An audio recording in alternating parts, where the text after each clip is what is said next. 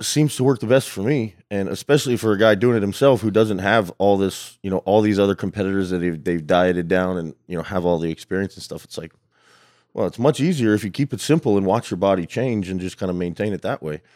And then you don't have to do the carb up, the depletion and stuff like that. I mean, when I did the West Coast this year, it was the easiest prep I've ever done. It was amazing. Yeah, with bodybuilding, it has there's a very specific path.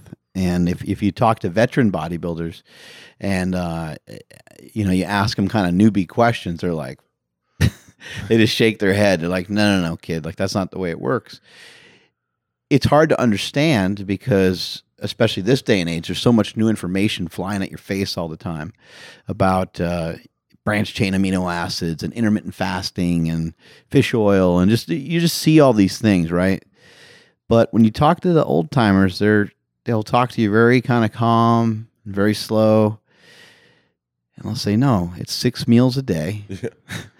And you're going to have your protein, your carbs, and fats. It's going to be broken down a little differently for some people. But in most cases, we're going to strip away a lot of the fat that you're going to eat. And we're going to probably keep the protein very high. And then the carbs is where we get some individual, depending on how much somebody trains or how much cardio somebody needs, their background. Like if you're a fat kid, maybe you're not eating as many carbs, right? But that's... And 2-a-day training is very common, whether it's both for lifting or for lifting and cardio. Mm-hmm. And like that's the recipe, and it doesn't get any more complicated than that. But it's very hard to do all that. It is. It's a lot of work. I always, it really is like your mind has to be there.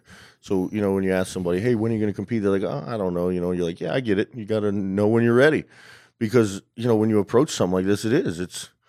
You may give yourself a Sunday where you rest a little bit, but other than that, it's Monday through Saturday. You're up at the same time, generally early, especially if you have to have a job, to get there and get the day started, and then work. And then when you finish with work, you train and you eat all day long. I mean, it's a lifestyle. It truly is, okay, I'm going to live my life in this monk-like fashion for just a little while or as long as I want and see what kind of shape I can get in. But it really is.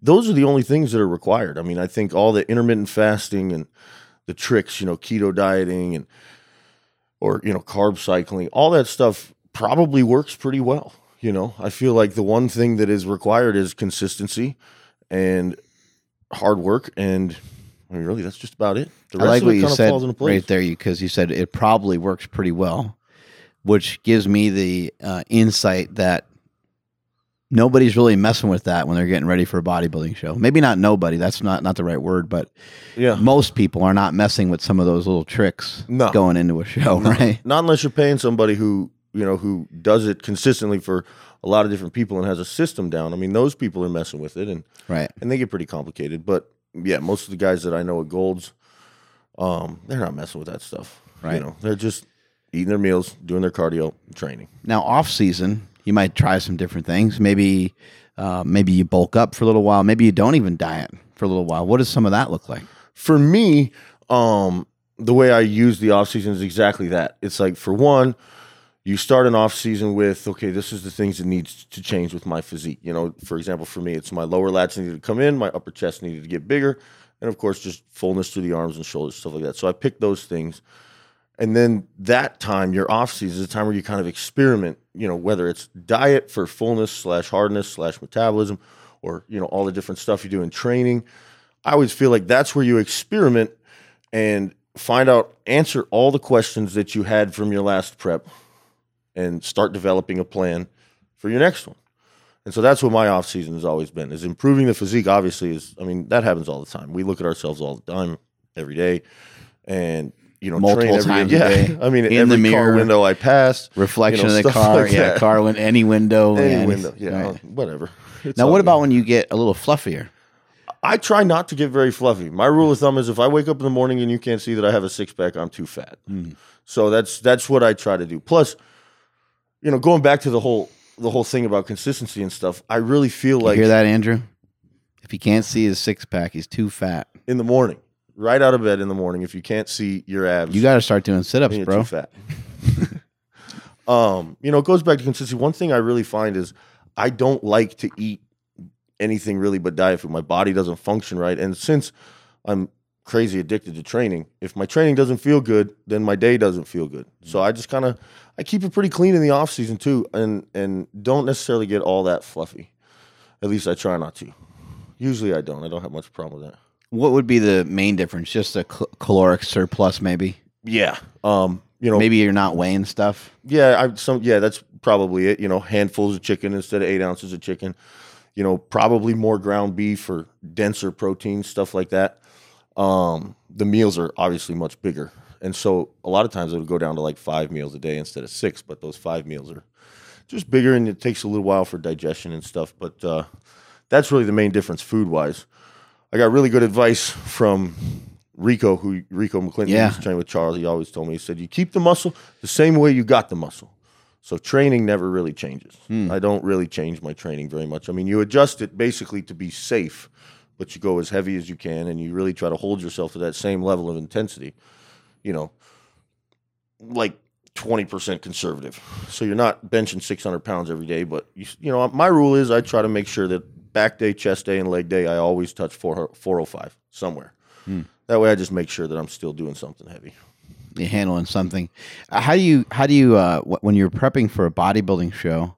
I know you're a very strong guy. You and I talked in the gym a little bit about some of your numbers, and I think you said you benched over 550 pounds or so, somewhere in that range. Yeah. How do you as you're prepping for a show, even though you're excited and you want to lift heavy and you want to lift with O'Hearn or some of these guys, and I saw some videos of you pushing around some 150 pound dumbbells, I think, and some things of that nature. How do you avoid getting too excited and keeping the main goal in mind? The main goal is not to bench press these dumbbells. The main goal is to look good on stage. My training partner, usually I have a pretty good training partner who kind of is like, hey, no, chill out a little bit. One thing that I do to just kind of make myself calm down is I just slow down the tempo of everything. And so, you know, I really try to not explode as much when I'm in contest prep. So, you know, you come down at like half speed, pause, and then really slowly try to move the weight. I mean, you're still powerful, but I use the term slow is smooth, smooth is fast. You know, and you just kind of really squeeze. And so if I change the mentality, you can't go as heavy. And then my joints seem to stay, you know, happier. Because that's really where it hurts for me is like, you know, you go 500 pounds on a bench press, your elbows and shoulders feel it for like 3 days, you know, and you can't do that when you're already carb depleted and doing extra cardio and taking supplements that dry your body out a little bit more and stuff like that. That's just not smart. Do you get blood work done? I know a lot of bodybuilders are, nowadays are getting blood work done and really trying to check in and see how healthy they are type thing. I do. I get blood work done usually once to twice a year. I am guilty of waiting until I feel like there might be something wrong before I really start thinking about it. But I get blood work done at least once every 6 months. My girlfriend's a nurse, so she insists on it. Cool. That's kind of a nice thing is she can read it, and I know enough people that I can take it to them. But probably not as frequently as would be advised by a healthcare professional do I do blood work, but I do I keep an eye on myself. Well, look, it's pretty obvious, right? Like when we go in the gym, we smash the crap out of ourselves.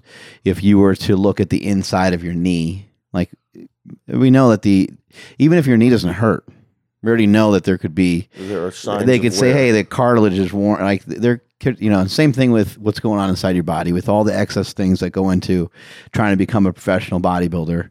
You already know, like blood pressure is going to be up, and like certain times a year, certain things are going to look a certain way. And I also think the blood work thing has kind of gotten a little overblown. Like it's very important. I do think that we want to keep people healthy. Want to make sure we're not losing people young in bodybuilding, powerlifting, and strongman. Want to make sure everyone's staying as healthy as they can. But your blood work is just a snapshot of what's happening at that moment, and it may not really mean much of anything. Especially depending on when you got the blood work done throughout your day and who's reading it, Right. A lot of different things. I had some blood work done not too long ago, and my C-reactive protein, which is a marker of your heart health, right? A marker of inflammation, and it was like through the roof. And they were like, but all my other blood work that I've ever had done, it's never been high. Yeah. So it's like, well, I did tear a muscle in my calf. And they're like, I might play into it a little bit, but it shouldn't. And the next time I got it done, of course, it was normal. So, anybody listening to this or anybody thinking about getting blood work done, just realize it's a snapshot. There's no reason to panic. If you feel good, things are probably okay, and you want to try to make those changes. But it comes back to what you said already in the beginning, which was being consistent. Yeah. Having a lot of consistency. I mean, that's the only way you're going to be able to tell what's going on with your body at all is if you're consistent. And that's in anything, whether it's training, diet, health. I mean, like you said, blood work's just a snapshot. Well, if you haven't eaten the same thing for 2 days in a row and you get blood work done on 2 days, that blood work is going to show up differently. And who knows what it's going to affect depending on the food, who knows?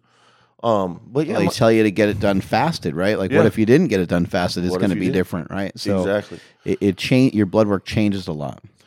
I always feel like if you really are consistent and in tune with what's going on with your body, it'll tell you if something's wrong. I truly believe that. I feel like if you're feeling good, and that means, all around feeling good, you have to be pretty introspective. Like, how's my digestion? Do I have any indigestion? How soft is my shit? All of this stuff. When you think about it like that, and it's like, well, do you have a rash on your skin? Is everything clean? All of those things are indicators of whether or not a system in your body is working or not. And that's kind of, like I said, it's probably a little bit half just making myself feel better and half actually, spot on knowledge, but whatever, we'll see. Bodybuilders are insanely detail oriented when it comes to their training, when it comes to the nutrition. But a lot of people kind of view it as quote unquote bro science. And whenever I see that, like a lot of that popped up on my YouTube recently. Yeah.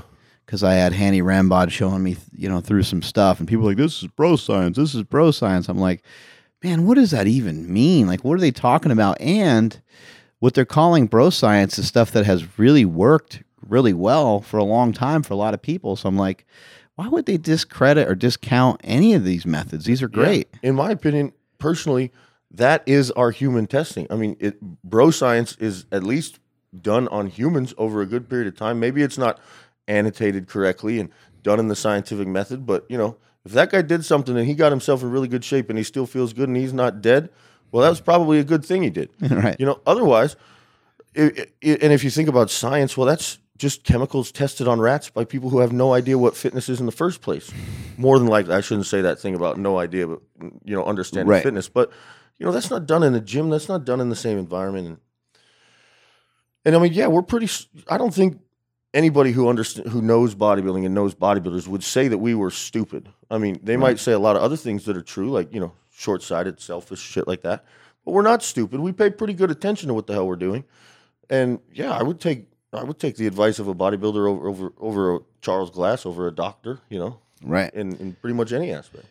Yeah, Mike O'Hearn was taking me through some of these exercises, and anybody that would look at it would think, man, that's going to tear your shoulder apart. Yeah. Some of these motions, these side lateral raises where you go all the way up and over your head and things like that. And everyone's like, oh, you're going to tear your rotator or this, or that would kill my shoulder. Well, it would kill your shoulder if you didn't use the appropriate amount of weight, but you find a weight that's appropriate and actually try the exercise. And then you're like, oh my God, like I got to admit, I thought when he was showing me certain things, I thought they were kind of stupid too, until I did them. Yeah. I tried them and I was like, I get it. Yep. Move your body around in many different planes as you can. And for each person, it's going to feel a little different. Yeah. Well, and Mike, he really said, I think one time he was talking about those same shoulder raises, one of his videos where you come all the way up over your head with your palms facing out. And I mean, yeah, that's a rough motion. And a lot of people's rotator cuff wouldn't like that very much. But he made the point that, you want to stay athletic. You want to stay mobile. And it's not like if you're not mobile, you're going to be able to go pick up those dumbbells and do that motion if you're not already prepared for it. I mean, this is, Mike's been training like that forever. But over time, I believe anybody can develop that sort of flexibility and control through the range of motion. You just have to be structurally set up for it, loose enough to do it, and understand what position to put your body in, which, that's training. He said no major injuries. Yeah. And I feel I take a lot from Mike when it comes to that stuff. One of the exercises that I think a lot of people think is crazy is when they do the behind the head shoulder press, where they come all the way down like that. And Mike does it with 315 pounds, 405 pounds, something like that. that looks like it's going to throw his shoulders off of his body. But if you arch your back right and really sit in the chair the right way, it's comfortable as hell. Probably more so than a front shoulder press. Right. And that's what I find. I find it amazing. And forcing yourself into those positions, very similar to a squat. I think if you're going to, really be an athlete, you have to be able to squat. You have to be able to squat to depth with your back straight, because that's what athletes do. I mean, we're able to move our body like that. And if you can do that and still get stronger, you'll never have those problems. And I think you will be preventing injury consistently. You think that's important also to kind of get into your quads the right way, to be able to really be able to tap into your quads. If you're doing more like a powerlifting squat, maybe you're not really hitting the quads the same way. Oh, I think the squat, I feel like I have a pretty unique view of the squat because it's completely self-taught. I mean, I was a basketball player, and even still, I just barely bought my first pair of Vans. I've always squatted in basketball shoes and everything. And so the only reason I started squatting was because I said, okay, if I'm going to do this bodybuilding thing, I'm not going to be one of those 6 foot tall guys with no legs. Right. So I'm going to have to do this. And I remember I hated them at first. And now, literally, they're my favorite thing to do at all, period. And it's so challenging. All day. It is. You live and die in that thing, like Tom Platz says, which, don't get me started on that, but it's very true. You go to war when you squat. But I have really felt like if you learn the way your legs are supposed to move, and the way that they cooperate, the muscles in your legs cooperate with one another to catapult you out of that position, you really kind of understand the physics of the squat and how it works. And you can use it to hit your quads. You can use it to hit your hamstrings and glutes by themselves. You can do all kinds of stuff. And that's, the squat. But you have to have full range of motion. Otherwise, that's when the joints get fucked, in my opinion. No full range of motion. Yeah. Your hips get tight.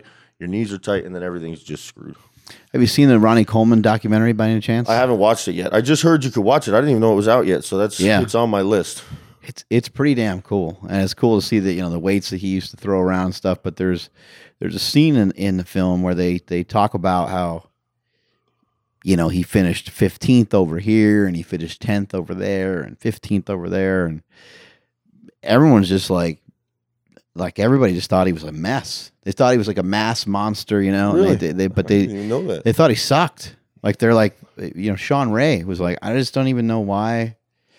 I don't know why the fuck the guy travels around with us and tries to compete, because he's terrible. Like he's not winning, he's not learning.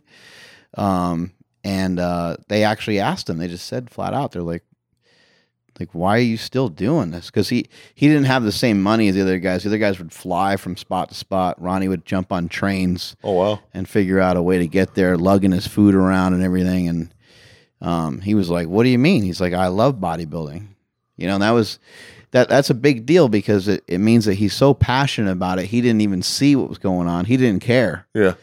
And he really was trying to put everything into it that he could, but he was just a raw talent. He didn't know how to he didn't know how to get to that next level, But there's, I won't give too much away, but basically Ronnie Coleman, he learns and then he becomes, he becomes the king, right? He becomes the greatest of all time. What are you going to need to do to go from being an amateur to being a pro, and not only being a pro, but being a pretty damn good one?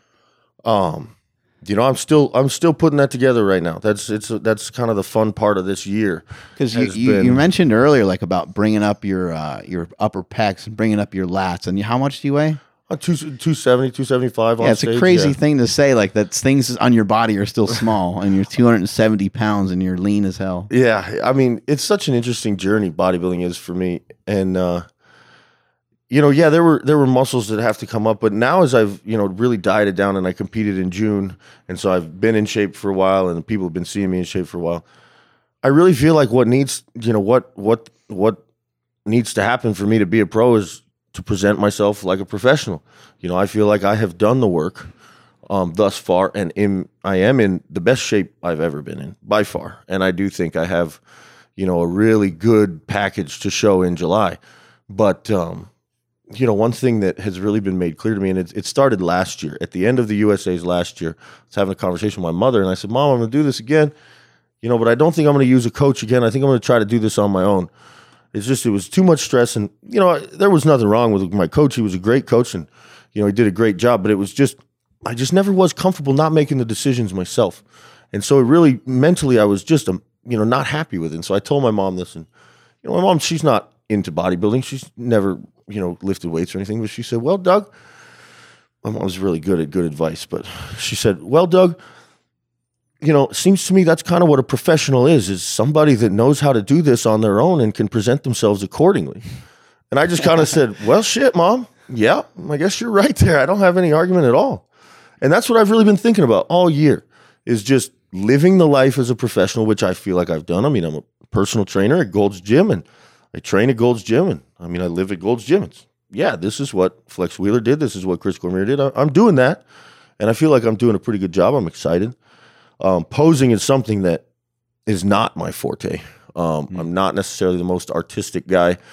Nor do I really think, I have some creative flair, but I'm still getting used to and getting comfortable with it. But yeah, that's my main focus here is when I go in Vegas in July is to present myself as the professional that I aim to be, all around. And that's I think what'll get the job done. No, that's huge. And I urge other people to treat themselves as professionals too. When it comes to anybody that I've ever coached or anybody that I ever just give life advice to, like we were talking a little earlier about the types of food that you put in your body, maybe not treat yourself like a professional may not apply to everybody, but treat yourself better today than you did yesterday. Yeah. Let's try to get rid of some of the alcohol. Let's try to get rid of some of the partying or some of the, whatever it is that you kind of fall into these pitfalls and traps. In bodybuilding, the amount of dedication that it takes is just off the charts. I mean, it's people might look at it and go, "Oh, well, it's a 12 or 16 week thing to get ready for a show," but it's really a year-round process. Oh yeah, and it's a multi-year process. You were mentioning how you had to be in shape last year, and that got you to a certain spot. You got, you're in better shape this year, and now as they see you more and more, you're more and more polished every time you come in. Exactly. And if you didn't diet down and if you didn't get as lean as you are now, then you would never really see the flaws. You wouldn't, and you wouldn't have the knowledge that you have on how to get there. Mentally and physically, you have to develop, your physique, and the way you develop that physique. Mentally is just as important. That's one thing that I think is so important about competing is every time you do it, you learn at least 15,000 things about yourself that you didn't know 6 months ago. Yeah. And all of those things can be applied to better that physique later on. And I feel like that's true about any adversity that we put ourselves through or, end up getting thrown into, regardless of how it happens. Through all of that, we learn 15,000 things about ourselves that we can then apply to life down the road. And so kind of like you touched on with bodybuilding, it goes everywhere. And I feel like bodybuilding is just kind of like forcing yourself with a sledgehammer to be a better person, because you take away all of the distractions and all of the things that could possibly throw you off and put all of your eggs here in this basket. But you still have to conduct yourself outside of that with that same level of discipline and focus. And so it carries over. I have never been a more successful businessman since I started bodybuilding, simply because you have that mindset all the time. Do you have to be selfish to be a bodybuilder? I think there's no way to do it without it, A lot of decisions that some people make, even as simple as what to eat, right? A lot of times you make that decision with the group of people you're going to go out with. But if you're the bodybuilder, you're like, nope, we're going here because they got that, Right. And so, but yeah, you have to be kind of selfish. Yeah, you and I talked in the gym about like safe environments, and you're like, well, like Whole Foods, they'll cook up your salmon for you. Like it's pretty convenient. Actually, I got I don't know if you know about the, what was it called? Now I can't remember what it was called. Oh, the tilapia ceviche. You ever had that there? I haven't, but I know that they have it. That's amazing. It doesn't have any oil in it or anything. Really? Oh, nice. But it's hard, like when you find stuff like that, it's a huge score. Oh, yeah. And where I live in Sacramento, you're not going to really find that. And no one gives a fuck, like in most parts of the country, no one cares. Yeah. And you say no oil or whatever, they're going to dump oil on it. At least out here in certain parts of Los Angeles, you go to some of the nicer restaurants or some of the restaurants that are near the gym. Yeah. They've heard it before. They know the bodybuilders, like no oil, keep everything dry, no butter. Yeah, I was really, actually, when I moved here, I found I was really encouraged that it was so easy to do that. Like, and it was part of the culture here. People are like, oh yeah, I could do that for you. And you're problem. Like, really? Okay, cool. You're like, you walk into a breakfast place and they're like, well, oatmeal and egg whites or whole wheat pancakes and egg whites, which one do you want? And you're like, really? Sweet, this is awesome. there's 3 restaurants that have a bodybuilder menu, not just the Firehouse. There's 2 other restaurants I've been to that have the same kind of like bodybuilder menu. And it's like, wow, this is great. But yeah, when I go home to New Mexico, I really realize it's like nobody even, I mean, like you said, they'll dump oil on it. Half the time you tell them, hey, I can't have any oil in there. And they're like, well, which part is the oil?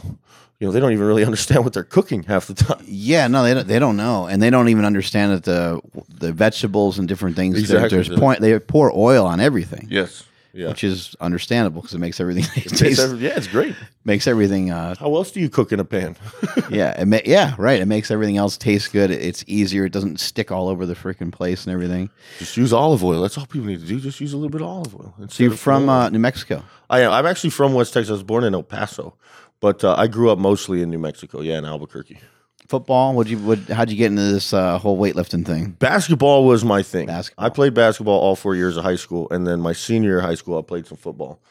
I got into weightlifting while playing basketball in high school, and even then, that's basically how I ended up on the football team. Was the football coach was in there while the basketball team was working out one day. And they're like, "Who is this guy?" I remember I was like a junior, and I was benching. It wasn't much. It was like 235, but at 16, 17 years old, that was pretty good. And they were like, "Wow." So they pulled me out on the football team, and then I had fun with that. Then I joined the Army for a short while right out of high school. And I still lifted weight. I mean, I knew in high school, I was like, yeah, lifting weights is what I'm going to do. This is cool. I knew that I had a draw to that early on. And I kept it on a little bit, but I never got serious. And then when I got out of the Army, I actually got in some trouble with the law and, kind of messed myself up. And in recovering from that, started going to the gym with my cousin. And there was an older bodybuilder there. His name's Brian Raphael from New Mexico. He still competes every now and then, I believe. And he approached me one day and was like, "You ever thought about bodybuilding?" And I was like, "No, I'm much too tall and much too skinny for that. No way." He was like, "You're wrong," And then did a little bit of research, and I think a week later, I was like, "Okay, what do we got to do? Let's get this started." And that's it. It was just something about. Like you keep saying, it takes so much discipline and so much dedication. A lot of people, that's a common thing. Everybody talks about that. When people talk to me about that, I really say, it's not necessarily dedication. I mean, there are times where I have to sit down and be, okay, Doug, we're going to focus on this. Like, no, you said you want to be a pro. Like, let's do it. There are times, but for the most part, for the last 7 years, I have woken up excited about doing this every single day. And to me, I feel like there's really no other choice of a way to live for me. I've tried the other ways. I don't enjoy them.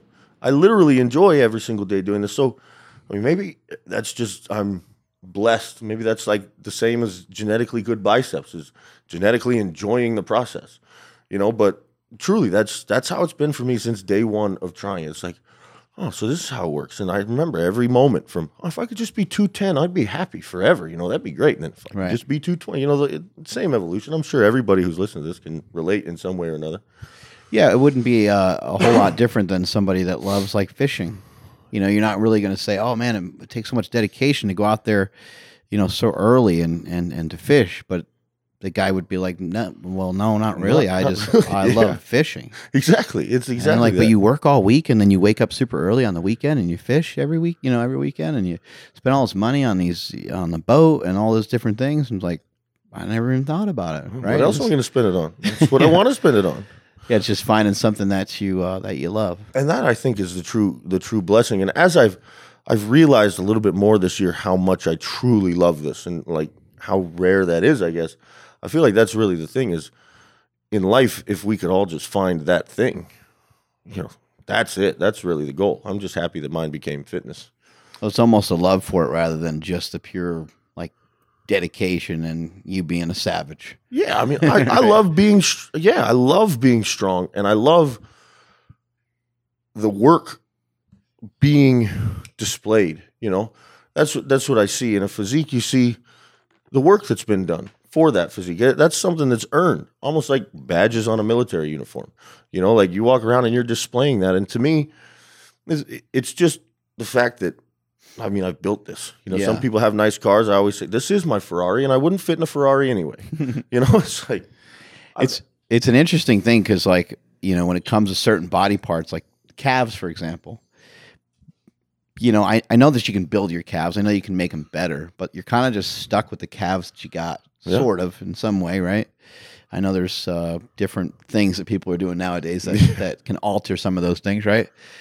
But when somebody's got like a really big back or somebody's got really big hamstrings or quads, the other bodybuilders will flip out because they know that, like, yeah, you might be born bigger than the next guy or whatever, but you got to really work for those things. They can't be outsourced. Exactly. You can't have somebody else do that shit for you. No, those, especially those quads, hamstrings, back.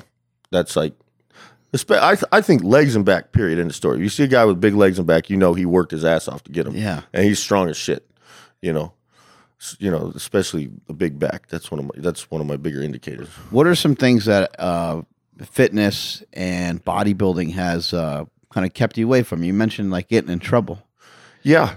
I'm a drug addict, definitely, and have struggled with that for years.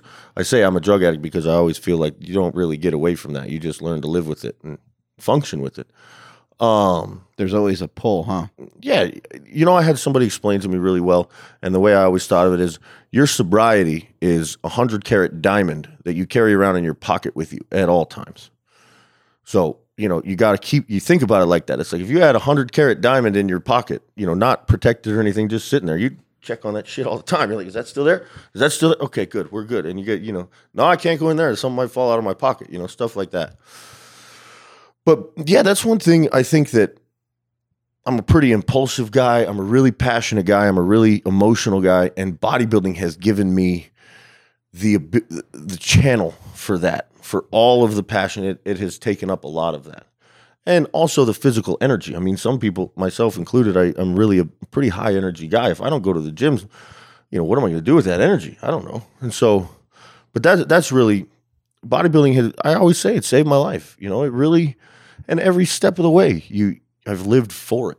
And so it's part of me. How did you fall into some of those pitfalls? Did you just not have a lot of direction at that time in your life? You mentioned kind of being close to your mom.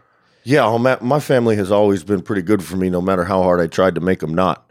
I would say that I fell into most of my problems through self-constructed adversity. I was a stubborn kid that wanted to, I was an adult by the time I was 14. At least I thought so, but really I was an adult. Engineering degree, so bigger, stronger, smarter than most at a young age. Yeah, I was always going. I was always wanting to do something different, and I was real stubborn.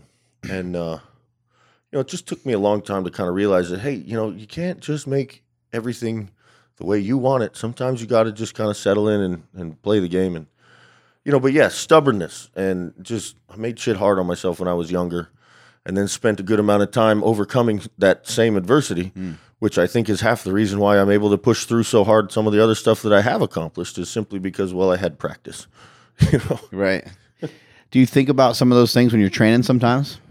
Yeah. One thing lately this year, as I have found, a little bit more happiness and being a lot more content with life and excited about life rather than feeling like it's such a struggle, is I think about those things a lot, just to simply look at where I'm at now and what I'm doing now and the people that trust me with their physical fitness now. I mean, sometimes that really touches me, that like these guys, they'll pay this kind of money to come work with me 6 days a week because they think I can really change their life. And it's like, I mean, I can, and I do. I love it, every moment of it. And so, when I'm training other people, I think about it, and then myself too. I look around and I'm like, I'm at Gold's Venice. Come on, that's amazing. Where was I? And now I'm here. I mean, shit, I'm sitting on Mark Bell's podcast. This is crazy stuff. And that's what I really think about this year. I have let go of a lot of negativity, but it did push me quite a bit going forward. Just it's almost like every rep was digging me out of a hole. And so I've always kind of looked at it like that. This kind of work and this kind of consistency will keep you focused and on the right path. You mentioned, happiness. Like you would think being like, when people talk about like partying, right? Like doing drugs and going to like a party, right? Or drinking, going to a party. You're thinking, man, that'd be a blast. Like it'd be so much fun just to get high and just fucking chill. And that's the way that you view it, right? And you think that a lot of happiness is going to come with that, and a lot of these cool other things are going to happen that happen at after parties and things like that, Yeah. right? And of course, there are some cool things, but oftentimes when you talk to someone that was addicted to drugs, they weren't happy at all. Oh no. There's a lot of negativity. There's a lot. I mean, there's so much that goes into the whole thing, where it can get murky and it can get dirty. Well, and you're changing the chemistry of your brain in a real way. So, real quickly, once you go down into that rabbit hole and start spending a few days on mind-altering substances, I mean, you're not even dealing with the same person, but you make this mistake of thinking that you are, and that, all your decisions change, everything changes. I mean, there's so much I can sit back and be like, man, I can't believe I was in that position and I did that. What the hell? How did that even happen? Because your chemistry has changed. Right. But yeah. I've lost a lot of people because of that, and it sucks. And it's just so good to hear people talk about it, because it's like, hey man, let's just get it out there. Let's have more people that can relate to it. And they go, what? Yeah. Wait a second. This big guy, he's 270 pounds on stage. He's, on his way to going to get his pro card. He was addicted to some shit. Yeah. I've been 175 pounds in a jail cell before. I mean, shit's crazy. How long ago was that? I was a good while ago now, thank God. 6-7 years. Yeah. Right at the beginning. I mean, that's right before bodybuilding. Yeah. It's not even that long ago, really. Not even that long ago. Life changes quick. It does. And, thank God it's far enough away that I don't even really think about it anymore. Did you have to go through a rehabilitation process? I did. When I spent a good 4 years on probation with the state of New Mexico. And, gosh, I'm probably the only guy that's ever been on probation that'll say this, but thank God for those people. I mean, the rehab that was made available to me, it took me a while, and they make it very difficult. I mean, they're like, oh, you don't have a car? You have a job? Cool. Well, I need you to come down here at like 10 a.m., 3 days a week to pee in a cup. It'll be random, though. So your new job with your new boss, you're going to have to tell them that, I got to go downtown in 5 minutes. I'll be back in 2 hours. But, keep that job, stuff like that. But, I mean, you want to talk about forcing you to wake up and realize what you got to do in life to be a normal part of society? No, they did a good job of that. Well, that kind of stuff, it just makes you realize how hard and how stressful it is to live a lie. Oh God! Because when you're addicted to drugs, that's all you'll do, right? Because you're addicted. Mm-hmm. You can't help it, and like you said, it's not really you anymore. At some point, it becomes further and further from you the further and further you go. Yeah. Yeah. I mean. With my brother, my oldest brother Mike, who passed on, from drugs and alcohol and whatever the hell else he was into. From the life. Yeah, from the lifestyle.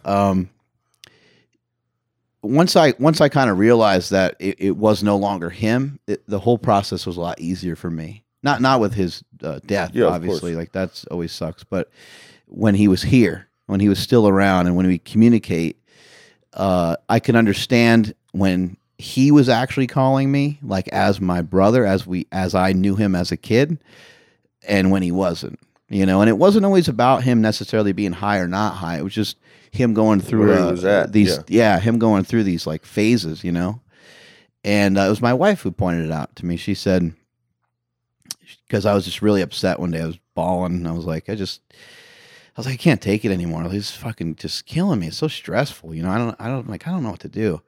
And she said, I think the only thing that you can do is to stop applying rational thought to somebody that will not be and cannot be rational. Yeah. And I was like, oh my God. Okay, that makes It's like trying to get water from a rock. Why am I trying to apply my principles to him when he's on a totally different page or chapter of his life? He doesn't have the ability to be rational. That's gone. And I was like, wow, okay. That made everything a lot easier. I think that's one of the main steps, even as the addict, trying to recover from something like that. That's one of the main things that has to happen, is realizing that yourself. Like, whoa, I am actually that messed up right now. Like, I really don't have any control. And there's a moment I feel like every single addict who's been there, who has made it out, even if he, made it out, come back in, whatever, we always realize that at some point or another, we all have a point where we're like, whoa, this is too much, man. What's going on? I think it's just, and that's part of really realizing what's scary about drugs, is when you actually realize that even you, the most powerful and, smart and intelligent person in the world, who you've been telling yourself, you know, for weeks at a time that you're not like everybody else. You can continue to do these drugs and continue to be fine and everything's good. When you finally realize that even you got, you know, poked in the ass by this, that was one of the main things that really was a paradigm shift for me to be like, maybe not so much anymore, you know? Yeah, my brother used to always say, like, you know, I'd ask him how something was going or whatever, and, you know, and he was in and out of jail and out of rehabs and stuff.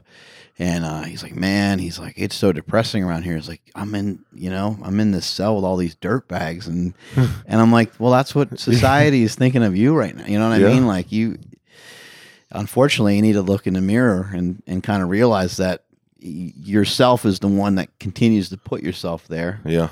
You know, but he was just never able to really turn the corner. Now, you've known Chris for a long time, right? Yeah. I mean, I was, you know, I met him at Gold's and was real excited to meet him. I've been real excited to meet all you guys, you know, as soon as I see y'all. But yeah, I've known Chris for a while, and Chris actually helped me through my second to last, you know, battle with drugs. He was there for me. Yeah. And I had not talked to him about it before, and a friend of a friend connected us, and we had a good phone conversation, and that was really kind of how our friendship started. Wow. I didn't even know. I didn't know. Yeah, that. I mean, I don't even know if he may not even really know that it was me that he had that conversation with, because it was, you know, right when I first came to Gold's, and I surely wasn't, you know, as known as I am now. So I mean, he may not even remember that was actually me, but yeah, he took time out of his night. It was like 11 o'clock at night or something, and I was gone.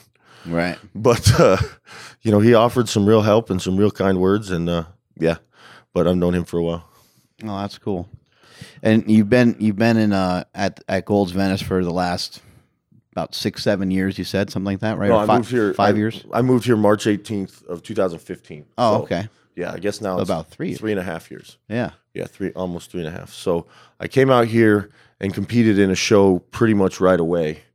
I actually competed in the Excalibur, which was December of 2015, and I won the overall there.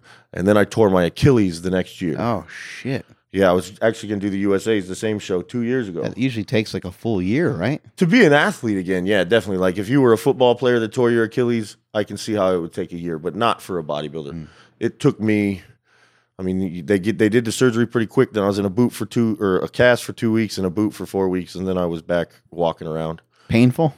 Yeah, it felt like getting hit with a hatchet on the back of the ankle. How'd it happen? I was playing basketball like an idiot, 260 pounds, you know, running around. You're like, I could still do this. Oh yeah. First, I went outside to shoot around, and I was like, oh, this is nice. Maybe I could do a little bit of this for my cardio. I'm in good shape, you know. First full court game I played, that's what happened. Oh man, I hung my head for a while on that one.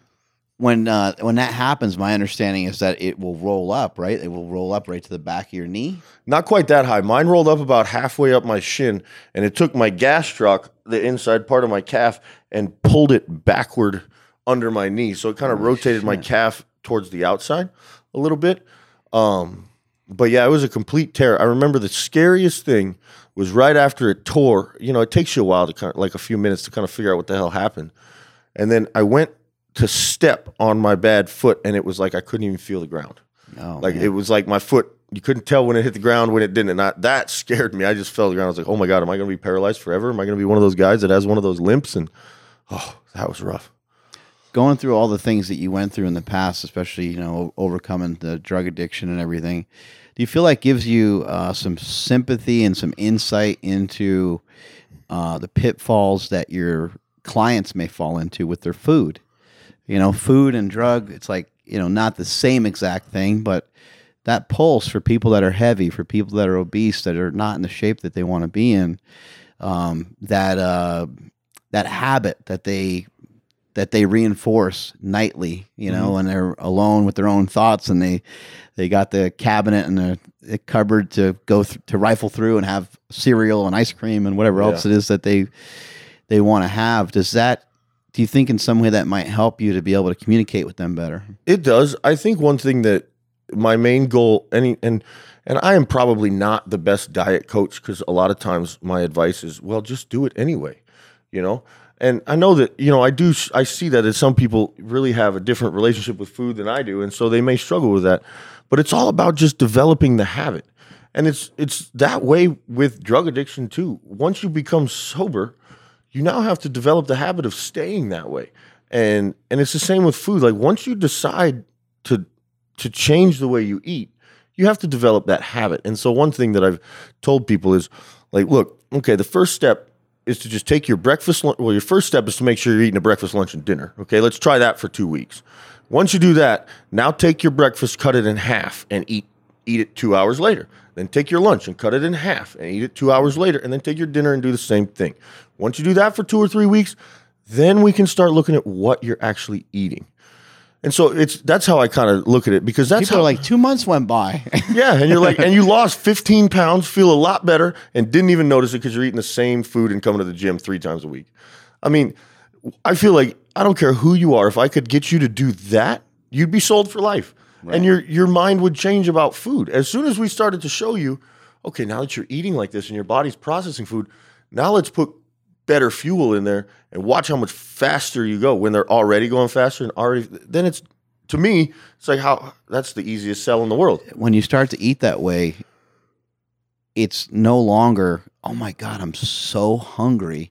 I just am dying for like a burrito. Yeah. Or whatever that craving is. The problem that happens actually more often than not is like 2-3 hours went by and you're like, fuck, I got to eat again. Yeah. That's the thing. I really don't even almost feel like eating right now. Well, people just aren't used to sitting down with a knife or even with a fork 6 times a day. You know, that's something most people reserve for probably once a day. Then they eat breakfast in the car on the way to work and lunch. That's actually a really powerful statement, because I've heard recently. So Jay Cutler came on the podcast. He said he eats 7 times, he ate 7 times a day for like 10 years, right? And he's like, fuck that, I don't do that anymore. But he still eats like 5 or whatever. Yeah. But, I thought, wow, like what an incredible amount of discipline. So then I researched it more and I tried to look up, how many times a day the average American eats. And some of the information, is scattered. It's the internet. Yeah. It's hard to find the right information. But, one of the reports said that it showed that the average American consumes calories 15 times a day, minimum. Okay. So not even eats, right, per day, but consumes calories. But what you said about sitting down with a fork, that's a lot different than what the average Americans do, because they have kind of finger foods or just snacks that they're reaching for, or candy bar. Yeah. Having a fork and a knife implies that you're probably eating some sort of meat of some kind. A meal. Right, an actual meal. And that makes a big difference. And that's gonna curb a lot of the appetite and a lot of the things that are going on that are driving you crazy, where you're just thinking, man, I need to have chocolate, or I need to have pie, or I need to have ice cream. Oh, yeah. Well, and it's the chocolate and the pie and the ice cream. One thing that I've really found is important is just eat a lot of it. Well, yeah, eat as much as you can. Kind of like that trick with, back in the day, if you got caught smoking cigarettes, your dad would go buy you a carton and make you sit there at the table and smoke it all. Maybe that's what we should do. Just, have all the chocolate cake you want right now. No. But,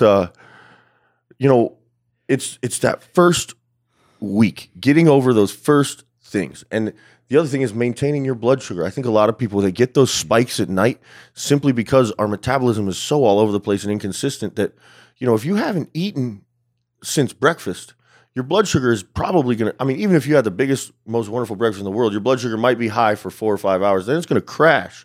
And that's when we want those sweets and stuff. When you diet, and I use the word diet, but it's really when you just eat on a plan, and you're consistently giving yourself nourishment through the day, your blood sugar is much more stable through the day, and those cravings go away. And that's one thing that everybody says that they crave sweets at night.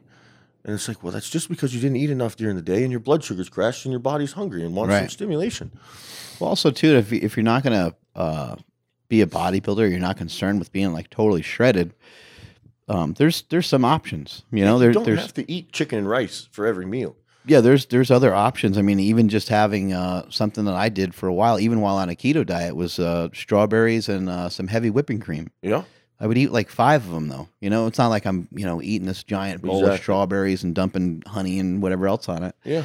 Or eating it with ice cream. I just had a couple of them, and I was like, well, I feel good, and I'm going to bed. Yeah. Because I've had that fat boy craving for a really long time. I think another thing that happens, people don't understand, is that the littlest thing can trigger it. sometimes it's something that's really a really salty meal can kind of trigger it, and sometimes I noticed even something like Crystal Light. So artificial you get that sweet taste. Things that have artificial sweetener, it kind of like puts you down that path and almost gets you thinking of some of those things. Not that those things are that you can't have them. It's just that you should be aware of it. Well, a lot of people don't realize fake sugar still triggers an insulin response, just not as big of one as real sugar. So you still get an insulin response from aspartame or sucralose or something like that, and it probably will drop your blood sugar even more because there's no sugar there. And there's a lot of things that will also just when your insulin goes up, you're going to be hungry. Yep, and those ghrelin releases and all that stuff. Yeah, the cravings are gonna creep in. So you have a show coming up in how many weeks is it? Less than 3 now. 19 days. July 27th, 28th. How you feeling? I feel fantastic. I've been giving that answer to everybody that asked, but it's really the truth. Diet's great. I mean, it was really cool to come off of a show that I was successful at and then know that basically it's just maintaining that. You won a really big show, right? Recently? What was the show? It's a pretty big show. It's the West Coast Classic. Yeah. Chris Minnis and Lonnie Teeper put it on. It's in Riverside. That was an awesome experience. I prepped for that and won that June 23rd. So I had 5 weeks. Took about a week to decompress and then started back up on the prep for another 4 weeks. And now we're about halfway through that. And as the show gets closer, about how much more weight you think you'll drop? We'll see what happens. I weighed in at the West Coast Classic at 269.8. I really didn't come off plan that much after the show. My lady made me a lovely lasagna, which, that was so good. And so I ate that, and then we had breakfast the next day, and then I was back on the plan. So I really didn't gain much weight. I think now I'm sitting close to 280. This morning I was about 280 right after cardio. So a little bit of water. But if I could come in at 268 to 266, I feel like I would be almost inside out, and that would be awesome because that would be just a little bit sharper with hopefully a little bit more fullness from the last show. And that's about the improvement I can make. Do all bodybuilders utilize cardio training?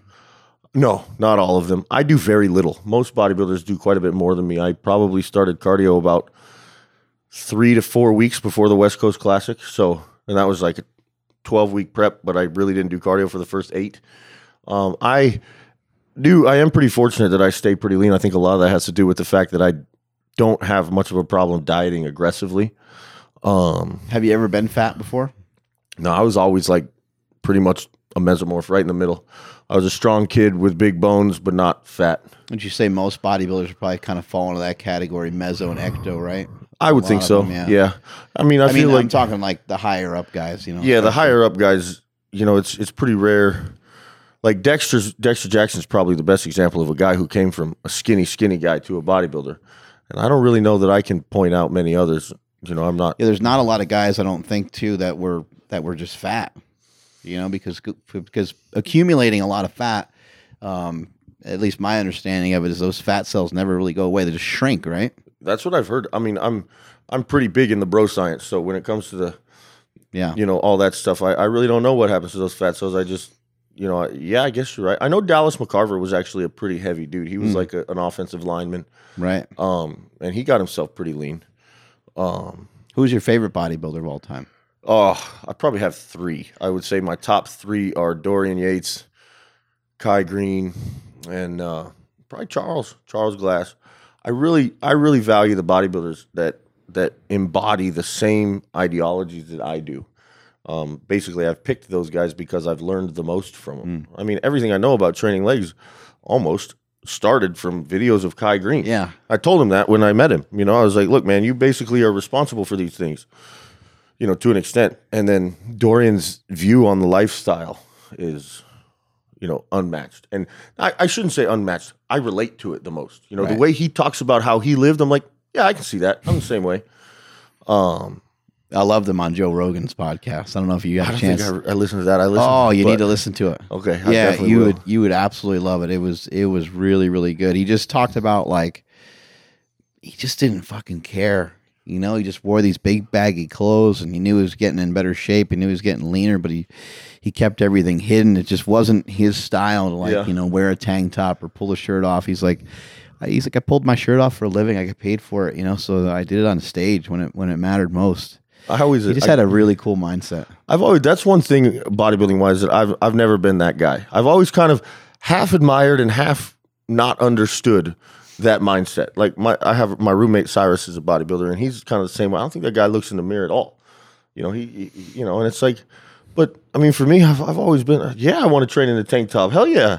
Not even for other people. I want to see what I look like as I get pumped up. I've always been that guy. But it's motivation. You start to see the shoulders coming out, you see the veins coming in, and you're like, okay, well, good. There's improvement. For me, it would be hard to not know, the improvements are there and very black and white and very visual. Yeah. And so like with strength and powerlifting, like you would see it. Oh, there's an extra plate on the bar, or an extra 10 or whatever it would be. Yeah, results. But with bodybuilding, that's one of the interesting things I always talk about bodybuilding as opposed to other sports for the people that call it a sport, there is no like come from behind, or there is, the sports drama is still present in powerlifting, the fact that the presence of will. Whereas in bodybuilding, that's like the one sport where, man, I don't care if you want to win more than the other guy on show day. If you didn't do the work for the whole 16 weeks, you're not going to come. There's no upset really, It is weird, right? I mean, if you didn't eat properly, 6 weeks before 6 weeks, yeah. Like 6 weeks is a long time. Yeah. If you didn't eat properly 6 weeks before the show, and probably even deeper into that, then there's a good chance that you fucked up your placing. Yeah. I mean, I don't know. I wouldn't want to say that just because I don't want to be like there's no recovering from it. Yeah, right. But yeah, I mean, if you lose consistency for 2 weeks, 8 weeks out from a show, you're kind of up shit creek. I mean, if you miss a meal or two, you can recover from that. Sure, no problem. I mean, it's not acceptable. Don't think that that's acceptable for my bodybuilding life, because I wouldn't think so. But, if you like, say something happens and you get in a car accident and you lose a week and you can't get to, I mean, you're kind of fucked. Do you get really crazy with it? Like, I mean, you do have to weigh a lot of things. I mean, I've seen people whip out scales before at restaurants and things like that. Like, do you get pretty nutty with it, or? I mean, I trust my ability to eye 8 ounces worth of protein good enough. For one, I'm not like, 8.0 only. If the chicken breast is 8.4, well, I'm going to eat the whole thing. Right. Stuff like that. I mean, I weigh my food and I portion my food, but not at restaurants. I mean, you can always ask, well, is that a half-pound patty or a quarter-pound patty? Okay, right. I want 2 of them. Stuff like that. And it may not be 100% accurate, but you're not going to convince me that 8.5 grams of protein is going to work differently in your body than 8.0. Right. I mean, come on. Maybe it will a little bit, but are you going to notice? Probably not. Well, and it's about, it's about the long haul too, right? It's not even about the one show. Like, it always feels like it's about the next show or the next thing, but it's not. It's about further down the road. For you, this show, it's a big deal, and you want to get your pro card, and for the moment, it feels like it's everything, but even just the act of becoming a pro. Yeah. Well, now you got a whole nother stack of problems on your hands. Just the beginning. Right? Yeah, that's what I remember when I won the West Coast, I told my girlfriend, because we were really excited, and it was just such a great time. We had such a great time. We rode really high, and one of the things I looked at her and I said, yo, check this out. This is literally the starting point, and we're already this excited. Like, that's what's cool. I think the best way to explain bodybuilding is, yeah, it's about the long haul and it's about consistency, but you have to forget about that and just do every day perfect. And then the long-term plan will fall into place exactly how it's supposed to. So when you're going through the process, you're like, nope, I got it. I always look at it like, all right, your day starts off at 100%. You miss a meal, well, you're automatically down 20%. You got an 80% day. You miss a workout, well, then you're at a 50% day, but you still got a chance to get 50% by getting all your food in. So that's kind of how I maintain it. It's like, all right, that was a 100% day. Good. Let's try to get a 100% day tomorrow. And not easy to do. No, it's not easy to do. But the more 100% days you string together in a row, that's what I keep count of. And I'll be like, man, this was a great week. This was a 100% week, Monday through Friday. Well, Yeah, try that on for size. 100%. 100% week. And that's what I told my clients. I have a few clients that are like going on this prep journey with me right now. They started. Well, and even if you're coming from being 50%, 60%, and you're doing 70% the whole week, that's still a great week. Oh, yeah. It's improvement. It's an improvement for sure. And you will see that difference. It will manifest itself in your physical appearance and your performance. I tell it will. And if you sit back and watch that happen, what more motivation do you need to continue to be consistent? That's really what it comes down to for me. It's like you see consistency working. That's all it takes. Now just keep going. Just ride that way. We talk a ton on this show about losing weight and about getting lean, getting ripped. People are always asking questions about, losing some body fat. Give us a good rundown on how to get big. Because you mentioned you were a little thinner when you were younger and stuff like that. I'm going to use the bathroom for 1 second, but you can just keep rolling through it. But just tell us, some of the principles of from the time you were, a teenager into now getting bigger. Okay. Well, Doug's getting bigger. Let's see. The first step, really, I always took into account was, you want to try to eat like the guy you're trying to be, almost like dress for the job you want. And so I'd go, when I first started, I was a young kid and I was gung-ho. And so I went as many freaking calories as I could eat.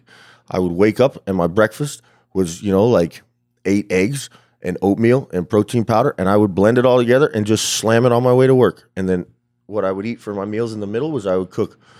I remember like it was yesterday, 4 cups of rice, 2 pounds of ground turkey, a can of green beans, and some kidney beans. And I would cook it all, put it in a pot, put a little bit of salsa on it, and put it in a big Tupperware. And then I would eat it. 1/3 at 10 o'clock, 1/3 at 1 o'clock, 1/3 at 5 o'clock. And then I would go to the gym, and then I would come home, and I would eat dinner. And I basically played around with those ideas food-wise until I found something that worked for me. And, of course, I had coaches and did my reading and did my research and tried a whole bunch of different things, steak and potatoes at night. Well, that's really not a good idea to eat a ribeye and potatoes at night. You're going to get fat. But, I tried it for a good while and it put on a good amount of weight. And I got bigger. And as it progressed, you get bigger and kind of softer and then you sharpen it up a little bit. And as you build muscle, you're automatically going to sharpen up a little bit just because it burns more calories. But food-wise, it was basically... the beginning was that. And, I'll organize it like this so that it goes. We'll start with the beginning and then we'll talk about later on as we got a little bit more intelligent when it came to bodybuilding. But the very basics was that for food. That was probably a good 2 years of my life, working 6 days a week, selling computers. I'd cook that big pot of food and I would eat it in 3 pieces every day.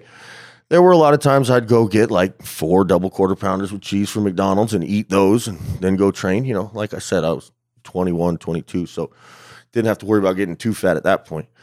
I have always loved to train heavy and not necessarily like a power lifter, but, pyramiding up, pyramiding back down, heavy. And I've always loved the old school lifts. I was always attracted to old school bodybuilding methodology from the 80s and 90s and stuff like that. So, bench press, squat, barbell row, deadlift, anything where you're moving your body through space rather than moving weight through space. I realize that some of those, of course, are still moving weight through space, but you're moving weight around your body or moving your body around weight. Less machines, less isolation. I feel like that's how you really build the real dense, hard, muscular physique. Like, a great example is like Chris Cormier. I mean, that guy was just big and full and strong. Yeah. And these are the kind of guys, like, look at any guy who they talk about able to incline press 500 pounds. If you know a guy that can incline press, 5 wheels, he's probably pretty big, pretty hard, pretty strong, Same with, like you just look at these guys that have over time performed these heavy compound movements. That's how you get big. In my opinion, that's how you get big. And the less steroids, growth hormone, and insulin you can use to get big, the more natural and flowing your physique will look. Now, that doesn't mean you shouldn't use any, doesn't mean you should.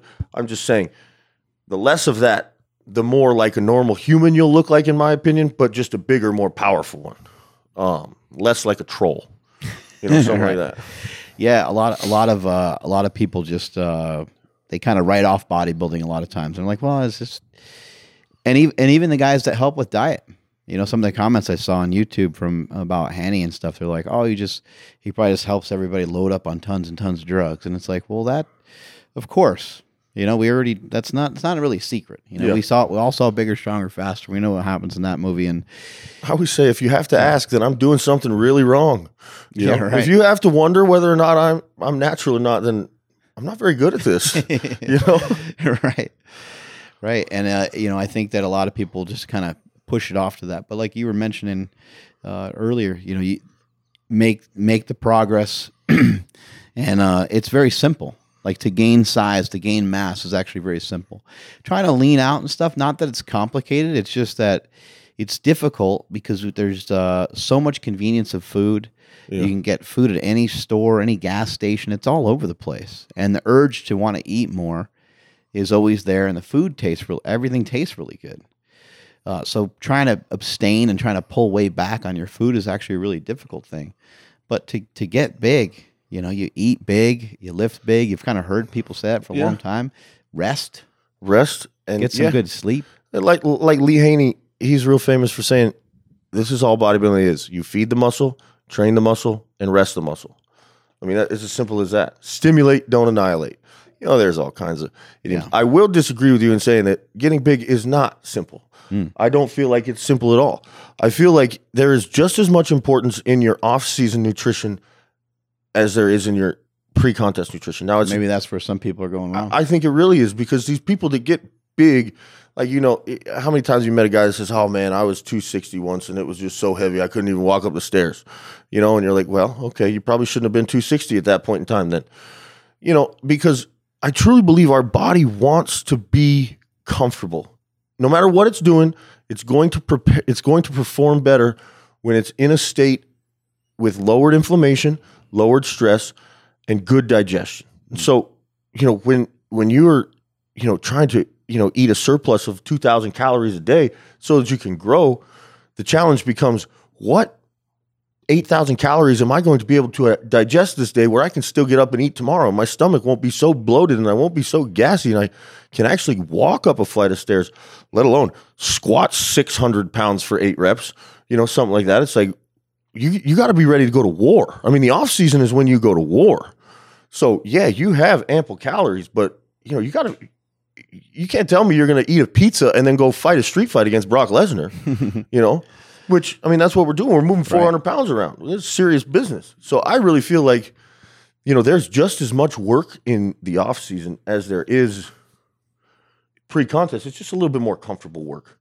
I mean, personally, I mean, I believe this so much that I actually would prefer to be on a pre-contest diet than in the middle of a, you know, aggressive bulking cycle any day of the week, you know?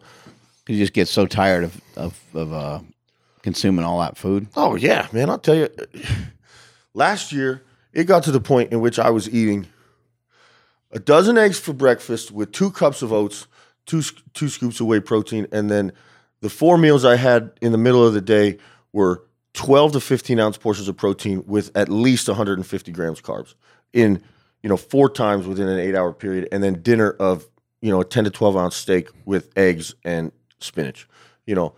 But yes, it's a challenge to eat all that food because it's clean. Yeah, I could go ahead and go get a burger, and that would be much easier to eat than, you know, 12 ounces of ground beef with 2 cups of rice and 6 ounces of sweet potato, you know, and then some olive oil or whatever else is in there. But my body can digest all that, and that's what I eat to go to war. There's a guy named Blaine Sumner who's a power lifter. He's squatted over 1,100 pounds, and he's just, I can't even imagine what that feels like. Oh, he's a monster. Really big dude, really strong, but he makes a lot of like shakes that have meat in them. You know, yeah. He'll blend up like, and I know that bodybuilders, they got to, again, bodybuilding specific. They do things a certain way for certain reasons, but this guy's a power lifter. But he'll take like avocados and chicken and steak. Yeah, I've done and that before. He just fucking throws it all in there together. And one of the guys that made it famous was Derek Poundstone, who used to be I remember that guy. Yeah, he used to be a strongman athlete, and actually at 300 pounds was pretty lean. I remember seeing him. I thought he was heavier than 300 pounds at one point. He was probably like 350 at some point. I remember seeing him doing like 20 dead hang pull-ups at 350 pounds. I was like, that's just ridiculous. Yeah, he was a monster. But yeah, he made it famous, the chicken shake, where he just like blend up chicken, and everybody thought it was so gross, and he shot videos of him drinking this chicken shake. People were like, that's disgusting. He's like, you think that's gross? He's like, you're lucky you never saw me drinking the tuna shake. He's like, that made my mercury go through the roof, so he had to stop doing that. But it's like, you just figure out a way. Yeah. I mean, I've tried when I worked at the computer store, I used to do that I remember I'd get instant mashed potatoes, green beans, and chicken breast and put water in there and blend it up. They'd call it my gravy shake, you know, and it really tasted pretty good. It's not a big deal. You put that shit in the microwave, it's like soup, you know, but I remember, Rich Piana talks about, or used to talk about, you know, his egg whites and oatmeal. I swear to God, I've been doing that for 5-6 years. Yeah. You know, it makes more sense than anything. I mean, even still, post-workout, my shake, right after I finish training, I have 2 scoops of whey, a cup of oats, and I take a whole 16-ounce thing of egg whites and dump it in there, shake it up, and drink it. I drink that at the gym every day. And people are like, you drink egg whites? I'm like, it literally tastes like watered down 1% milk. I mean, come on, people, you're crazy. It doesn't have much flavor to it. Not at all. It just sounds disgusting, right? Well, and it's just like, I mean, water, don't get me wrong, water is very important, but if you're going to drink a protein shake, you might as well get as much protein in there as you can. Right. You know? Yeah, it's hard to consume, you know, that volume of food and try to clear it out each time. And to get your body in shape to do it, I feel like there's a level of fitness, you know, call it whatever you want, gastric wellness or, you know, digestive fitness, whatever. But there's a level of conditioning that comes with it. And, you know that that's true if you're a bodybuilder and you eat like that for a while and then you take a couple of days off and you're like, shit, I'm hungry. Shit, every 2 hours on the dot because your body gets used to it. Your metabolism starts going crazy. With that amount of food, you got any poop stories for us? Oh, man. I got a couple. Here's a good one. This actually, it doesn't have to do with the amount of food, but at one point back in the day, I had a Neapolitan Mastiff. His name was Flex, and he was a 200-pound dog that used to sleep on my bed with his head on my chest. And at one point, I had gotten a bottle of this carnivore blue raspberry beef protein. Oh, my God. And it did not sit well with me. I remember I drank a big shake before bed, and then I went to the bathroom, and my shit was bright blue, just like the blue raspberry shake. I mean, literally, it's like I didn't even digest it. It just went right through. I've had protein powder like that before. It did the same thing to me. Oh, my God. It was terrible. And I guess I went to the bathroom, didn't flush the toilet, whatever. I go back, lay down in bed, and I wake up in the morning, and my dog's head is on my chest with blue shit all over my chest because he's a Neapolitan Mastiff. You know, it's all over his. Oh, my God. It was the most disgusting in the world. I have not ever touched that protein again. You had to give the dog away, too. No, I love that dog so much. I kept him, but I was pissed. Surely closed the toilet bowl for the rest of my life. Oh, my God. It scarred me for life. Sorry, muscle meds. What do you got coming up next? I know you got this show, and you said it's towards the end of this month. Correct? Yeah. Towards the end of this month is that, and that's where I don't really think past that. Right. Obviously, a lot depends as far as competition for the rest of the year. A lot depends on this one. I really. We'll see what happens. I say this all the time. I don't even really have a plan necessarily. I mean, obviously I have a goal. I always tell people, I want that Olympia sweatsuit. The trophy, sure, that'd be great and everything, but I want to be one of those 20 guys that gets that sweatsuit every year, that gets to sit there and be part of the paramount of their professional environment. Yeah, that's awesome. That's my main goal, is to do that. But the beauty for me is, and every day I learn it more and see it more, the beauty is literally in the journey. I mean, this is a perfect example, this podcast here. Literally, from being at Gold's and training hard and just doing what I love to do, opportunities like this come to me, and I just try to take advantage of every single one and just explore, live the journey. And shit, I'm finding out that some people actually like to hear what I have to say. So sure, we'll talk more, but it's just about doing the best you can every single day. That's what I think about. Well, people love to hear from people that are just doing stuff. Yeah. I do. I listen to it all the time. When people are being productive and they're doing shit, because we need it. We need the motivation. There's a lot of things distracting us one way or the other. How do you kind of avoid some of the pitfalls of social media or just your phone in general to really get and buckle down with your training? Because you do have to communicate with a lot of people. You do have to text back and forth. And so you got any kind of rules of thumb on some different things that you do with that? Well, I've never really been a big social media guy. I like social media and I use it, but it's been very easy for me to literally consider it a business thing. And so So that's therefore, been, you put like business hours into it, and that's yeah, kind of you leave pretty it at much that. it. When I'm home with the lady, I try pretty hard to put my phone away. You know, I get up at 4 a.m., so it's not as though I'm up late. So a lot of times people text me at like 7:30, and the next morning I'll get it and be like, "What the hell are you doing texting me in the middle of the night?" But then I'm like, "No, it's only 7:30." You know, but as far as like when I'm training, I'm lucky enough. Phil's one of my good trainers. I train with Phil and Charles, both great dudes. But Phil is, his profession is he's a commercial director, so he directs, advertising commercials. Oh, cool. And he's nice enough to film most of the stuff that we do in the gym while we're doing it, so I don't even really have to think about it much. And then I get him. Works out really good. Yeah, it's beautiful. That's It's beautiful. awesome. So at the end of the day, after we're training, I usually get some WhatsApp messages with pictures and videos, and then I just kind of, I just try to think during the day about what I want to post. And one rule of thumb that I use for the things that I do post is you don't look for something to post. You finish your day and then you think, what was something that I experienced that I think you is wanna worth share. talking about? Yeah, what is something that I want to share? And so in doing that, I feel like you put a little bit more thought into what you're doing, and it's a little bit less for like the amount of likes you get. I mean, of course, it's always really cool when you post something, you get, 2,000-3,000 likes. You're like, yeah, this is awesome. But, it says on my thing, it's a personal blog. That's what I'm doing, is talking about what I'm doing. So when I look at it that way, it's a little bit more of like, what are these people going to, what happened today that people want to know about, that people might also experience? And I've just looked at it that way because, as a trainer, I always tell people, I've already made these mistakes. You don't have to. That's kind of what we do is, the trainer has already made these mistakes and these pitfalls, so we show you how to avoid them and get better at what you're doing. So these are just my mistakes, or the culmination of not making mistakes is what I display on Instagram. Have you shared some of the stories that you shared with us today? Actually, no, this is the first time I've ever talked about that publicly, the substance abuse. And it's good to talk about it. Like you kind of said, it's good to get it out there. And I do feel like I have something to offer there. I actually had a real close friend call me yesterday saying he's struggling with opiates. And I found myself really fervent about giving him advice.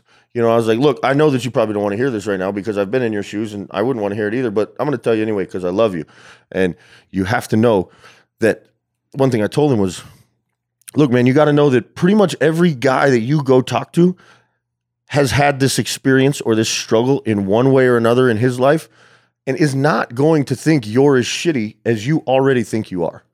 And that's what I think is one of the biggest things about, for one, it's one of the biggest things about life is just understanding that, we're pretty hard on ourselves all the time. Yeah. And that's why we don't do things, is because we don't think we're worthy of them, or we don't think we're capable of them. It's like, the more you talk about it, the more you see, everybody else is doing all this stuff too. It's almost like the 4-minute mile principle. Like you were saying, we need to see more people doing good because that just makes us believe that we can do good. And the less perfect the person is that's doing good, the better, because that's more and more relatable. So yeah, that's a big thing. But no, I've never shared that before. So wow. What was it like when you shared that with your mom? Because you talked about kind of people being, not basically people feeling like shit about trying to open up. I'm sure your mom was like disappointed, but I'm sure she didn't like stiff arm you, right? Well, one thing that was nice, it wasn't difficult to share it with my mom because, well, I was begging for her help at the time. She found out on her own. And my mother handled it. In retrospect, I think it was the absolute best way to handle it. And I've encouraged my mother to also share this with other mothers in these situations because, I remember I was in jail and I called my mom, and, the jail, they make you pay, you got to buy the phone card or whatever to talk on the phone. But the first call is free. And so I call my mom, Mom, I'm here. This is what happened. And blah, blah, blah. She goes, well, I'm not going to put any money on this card. You can write me letters if you want, but I need you to know that you're there and this is on you. When you're ready and you're good, you can come back and I'm here for you. I love you like nothing else. And I want you to write me. I want you to talk to me, but you're an adult and this is on you. She did the same thing when I was in high school. I was ditching school. I was sitting at home one day and she opens the door and says, She said, give me your key. And I was like, what? And she said, well, you're too smart to go to school. You're damn sure too smart to live at home, huh? You know, that's the way my mom raised me. But looking back, that's the best thing she could have ever did for me because, you know, the harder a mistake feels, the less likely you are to do it again, you know? But my mom and I really, really, really tried to destroy that relationship through my late adolescence and young adulthood. I really did. I was really an asshole. And but now she's my main counsel, and I talk to her probably twice, 3 times, 4 times a week. You know, she's the most important person in my life, and she has never judged me. That's one thing that I always say is, you know, my mother never once browbeat me or judged me, you know, but she always was like, I don't think that's a good decision, but you go ahead and make it if you like. These are the consequences that I can see, and they're the consequences you will feel, not me. So do what you like. I mean, but you know, yeah, that saved my life. And I feel like if I ever have kids, I'll do the same thing. Look, this is the knowledge I have to impart for you, but you are your own person. So you make that decision. Yeah, my brother, you know, he's my best friend, and he wouldn't share a lot of what was going on with him, 4 or 5 years ago. And he wouldn't really tell. My oldest brother, we always kind of knew he had he had a variety of different problems, but with Chris, you know, he didn't want to say anything because he just thought it'd be so disappointing. Yeah, and it's like that's actually the last thing that I would really. I would be upset that you're in a bad position. And I would be upset that maybe I wouldn't have all the right things to help or whatever. That would be the extent of it. And then I'd be like, okay, let's figure this out together. And ultimately, that's what we did. Yeah. You know, when he finally did come to me and kind of, you know, told me. But it was his girlfriend that saved his life. His girlfriend Lauren. She called me, and we communicated. And I was getting, you know, stuff from his friends were texting me every once in a while. Oh, man, he's in a bad spot. Yeah. And then I'd call them, and they're like, you know what? He's doing a little better because he was really up and down. Yeah. His alcoholism was actually, now that we know more, it was typical, but it just wasn't what you visualize when you watch TV. Yeah. And you see how they paint the picture of an alcoholic. He was not that standard typical alcoholic. He would just get hammered like he's a binger.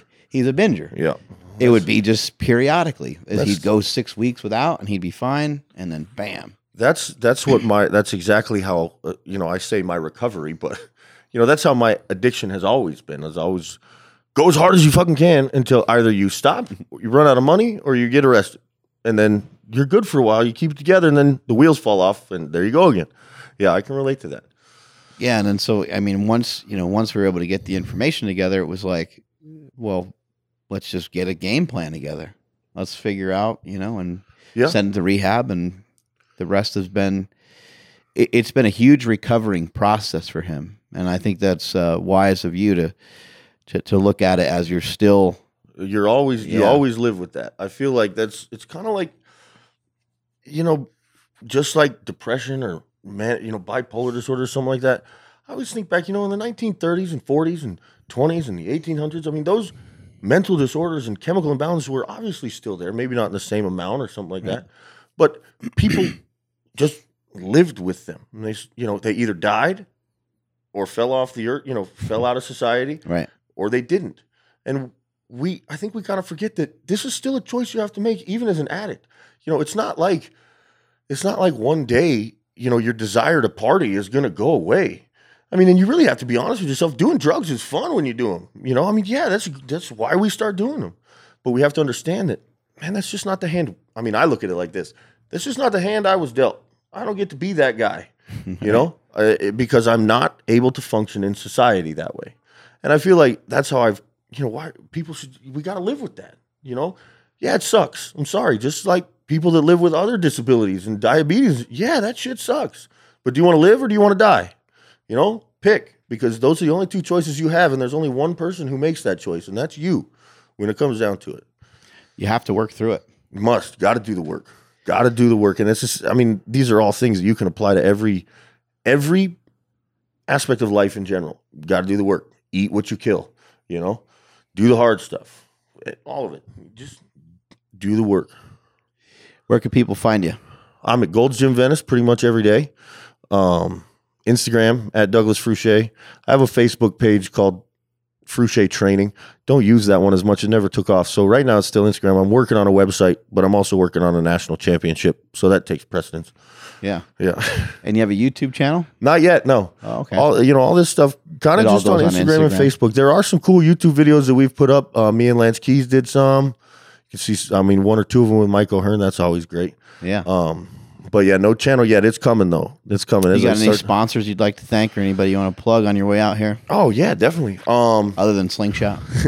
Slingshot, definitely. I tell you, I have a slingshot in the bottom of my gym bag. I used it. There's a video of me benching 500 pounds in Albuquerque, New Mexico with a slingshot on YouTube. Awesome. I got to find that. Yeah. Let's see. Very sponsors. Cool. House of Pain has been really cool. They're not like, I haven't signed with anybody, but House of Pain out of St. Louis, those guys are awesome. They really love the bodybuilding lifestyle. Sent me some cool clothes. Definitely love representing them. Chaos Nutrition.